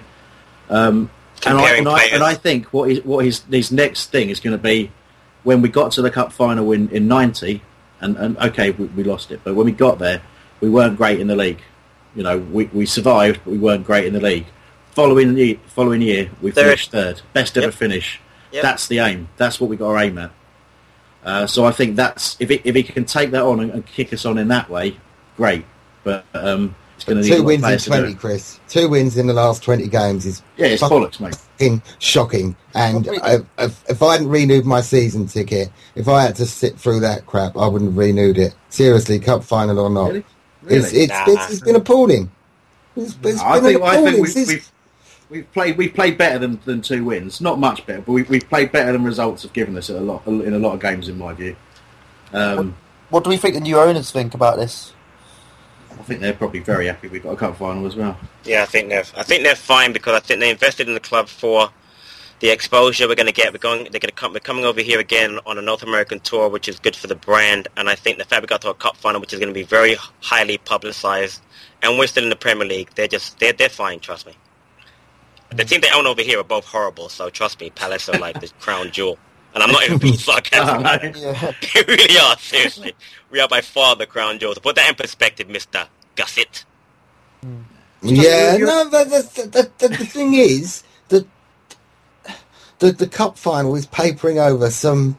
They're not even paper thin cracks, but I don't know if you can paper over cracks that are bigger than paper. But Did you hear what Chris said to you? It is so obvious. We totally prioritised the FA Cup. It was spoken with between the manager and the owner. You just know Parry said, I want a cup run. And we got lucky. We played some good teams, beat some good teams. We got Reading in the quarterfinal, got lucky. Played great in the semi-final, beat Watford, and we're in the final. And I think that was our goal, and we've done it. And to survive. And Chris is right, we did it by skin of our teeth, but we did survive. And next year's the big year. But who's to say we don't have a great year next year based on the fact that we've got $100 million coming in, plus we're the reigning cup. I did Pounds, dollars, mate. Pounds. If I was Alan Pardew, I wouldn't show the players the fixture list and tell them every week's a cup game. Yeah, I know what you mean, Nick, and obviously we are going to talk about the cup in more detail in the pod we're recording tonight. How come we can beat Southampton in the cup every time, but can't beat them in the flipping league? We did beat them in the league the first game. Are you because we beat them at home, Nick. We beat them at home. Are you serious? Was that the first game of the season? I was on a train somewhere. Yeah, you probably were, mate. They're on a terrific run at the moment as well. They had the second best record behind Leicester of the second half of the season. The second best record. We didn't lose to we played a bunch of. Oh my! We can't deny, Patrick, that we've got to do better as a club in the league, though. I think we've got to do better in the league at home more. If we do it at home, we'd be fine. I think it's the away at home from us killing us, because you pay your money, you're going to see that rubbish. I understand that. But again, we prioritise the cup. Now, if we had a poor cup run, then I would have said, you know what? But again, let's put that on the manager, because I think the manager's more to blame than anything else. I think so. He's really... Was it you, Patrick, that brought up the stat that Peter Taylor has a better home record managing Palace than Alan Pardew? It actually wasn't me. It was Tom put it in the chat, but it was true. God. I read it last week. Actually, he actually won twice as many games, and it was 21 points to 39 points. He actually had almost double the amount of points. Peter Taylor. That's the thing for you, right? We've been terrible at home ever since we've gone back to the Premier League, haven't we? We were terrible under Holloway at home, terrible under Pulis at home. Now, we were okay in the beginning with Pardew, remember? We were very good under Pardew. We were like... Few games. Beat Man City. Come on, beat Man City, beat Tottenham. We were very good last year, but this year has been absolutely horrible. There's no excuse that we've been horrible this year. But no, we were fine under... Actually, Pardew turned around Warnock's poor record last year at home. But again, I understand. If you're paying for that drivel, I'd be upset too. But again, we're in a cup final. And that's all I care about right now. I'm paying a lot of money to come over, so we better not lose. Third time I've been in this country in a year. I haven't been in England. I wouldn't come for 8 years in a row. This is the first time I've been in a country in 5 months. That is massive. You're gonna start getting taxed if you keep coming over, Patrick. I'm thinking the same thing. And frisk at the border control. You know, what are you doing over again? You'll be able to get non-dom status in America. Good point. Yeah. So, Alex, are you disappointed with league form or not? Or are you? Well, I'm disappointed, yeah, and I don't think the performances have been the greatest, but, we've got a cup run, which is something that we haven't had for a long time. I've never seen us in a FA Cup semi-final. 1995, last time. Before that, 1990. So they don't come, they're once in a generation experiences for a team like Crystal Palace, and I just, the performances for me are more important, and I think the performances haven't been the greatest. The results, the Premier League's a tough league. We've seen it today. The likes of Newcastle competed for the title 5-1. I think they're relegated already. Yeah, they're relegated already. It just shows you the unpredictable nature of this division. Right. Look at Man City. Man City at the beginning of the season were one of the best teams in the division, and they've tailored off and almost missed out on Champions League. So for me, the performances are more important, and I don't think the performances have been great. And I think it's something that needs to be sorted dramatically in the summer. And I think with the more money that we've got, the money from the investors and the owners. You know, it's a big, big summer for us. It could go one direction or it could go the other, and I just hope it goes the good direction, and I hope we invest in the squad in the right way. And I do think that's still based on us bringing in a striker, because we've seen, you know, if this rumour about Wickham is correct, you know, we can't keep relying on Wickham if his fitness is not the greatest. We need somebody we can rely on for the whole season. He's made of glass, isn't he? Yeah. I can't believe at the start of the season, and it has been definitely a season of two halves, and it was kind of the opposite of the season before, that we were especially during the early weeks, I genuinely said I thought we'd finish fourth. And I genuinely meant it at the time. And Chris, you were talking about sixth, weren't you? Yeah. And it was just... It just went to shit after January.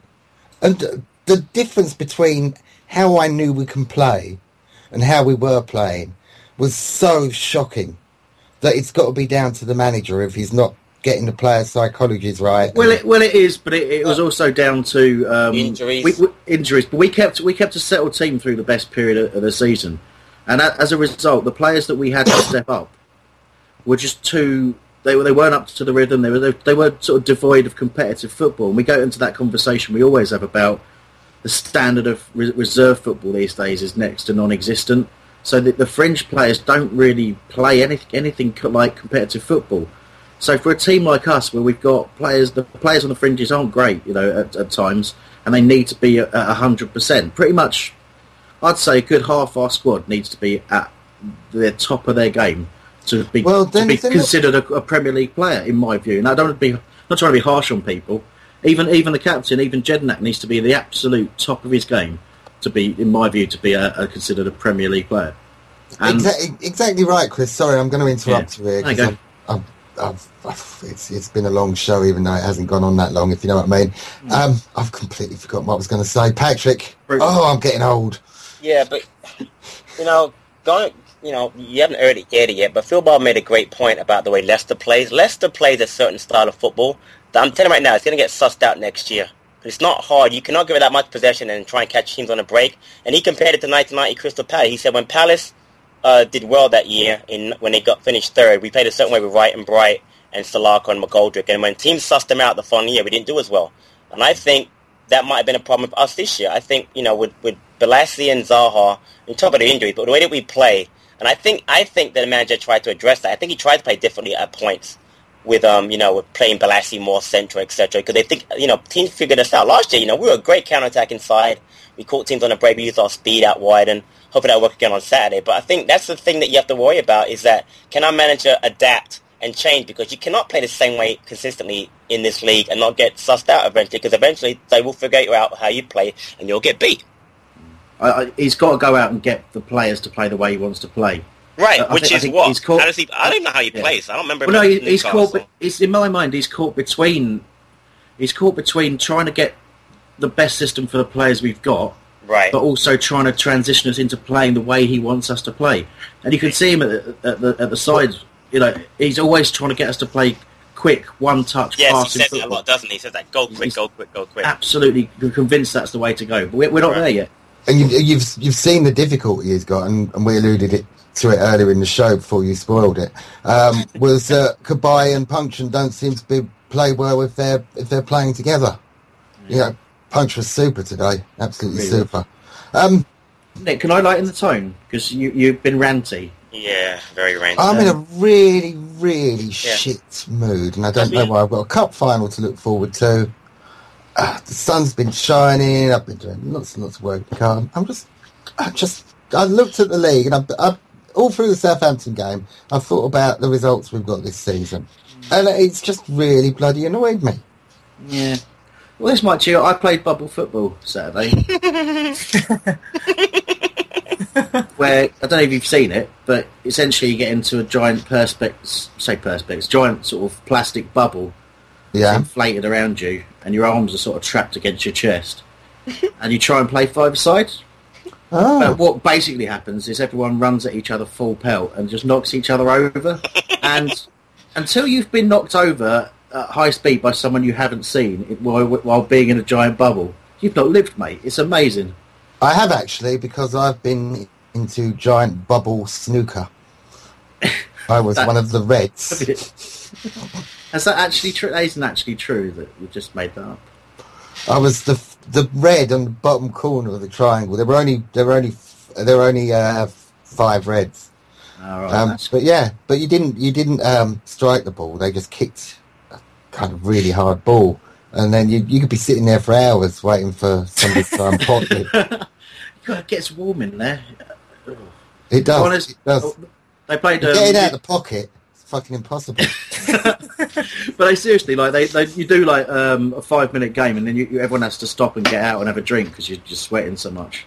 But like then they make you play British Bulldog as well. So obviously one guy in a bubble stands at one end, and all the rest just run at him, and eventually he knocks enough people over to join his team. All that kind of stuff. It's really good. I strongly advise listeners to go and give it a go if they haven't done, and they're inclined for that sort of thing. It's not, yeah. There was a couple of lads ran. I've never heard a noise like it. They were running as quickly as they could go at kickoff, literally, and just ran directly into each other. And the noise and the look of terror on their face as they sort of launched themselves into the air in opposite directions and bounced around. It's just phenomenal. I loved it. Question. Yeah. Is Weebles an American thing or is that a British thing? No, Weebles wobble, but they don't fall down. down. Right? No, Weebles, 70s toy.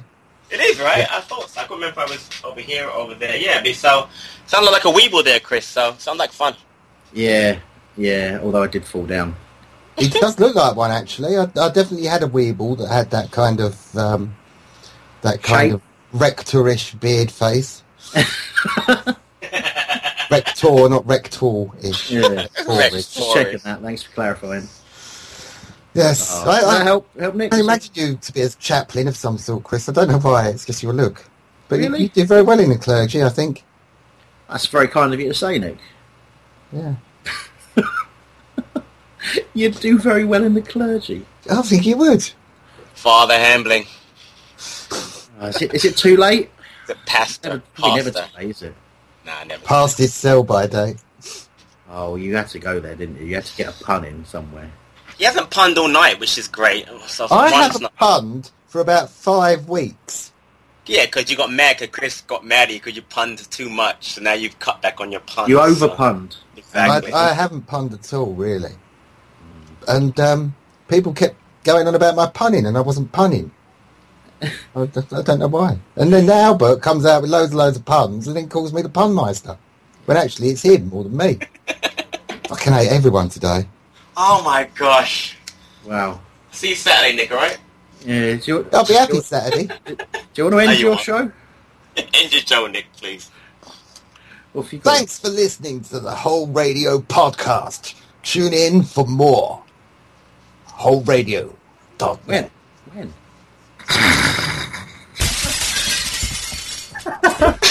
It really was a crash. Bye. Cheers, everyone. It's the 90th minute. All your mates around. You've got your McNugget share boxes ready to go. Your mate's already got booked for double dipping, and you steal the last nugget, snatching all 3 points. Perfect. Order McDelivery now on the McDonald's app. You in? At participating restaurants, 18 plus, serving times, delivery fee and terms apply. See mcdonalds.com.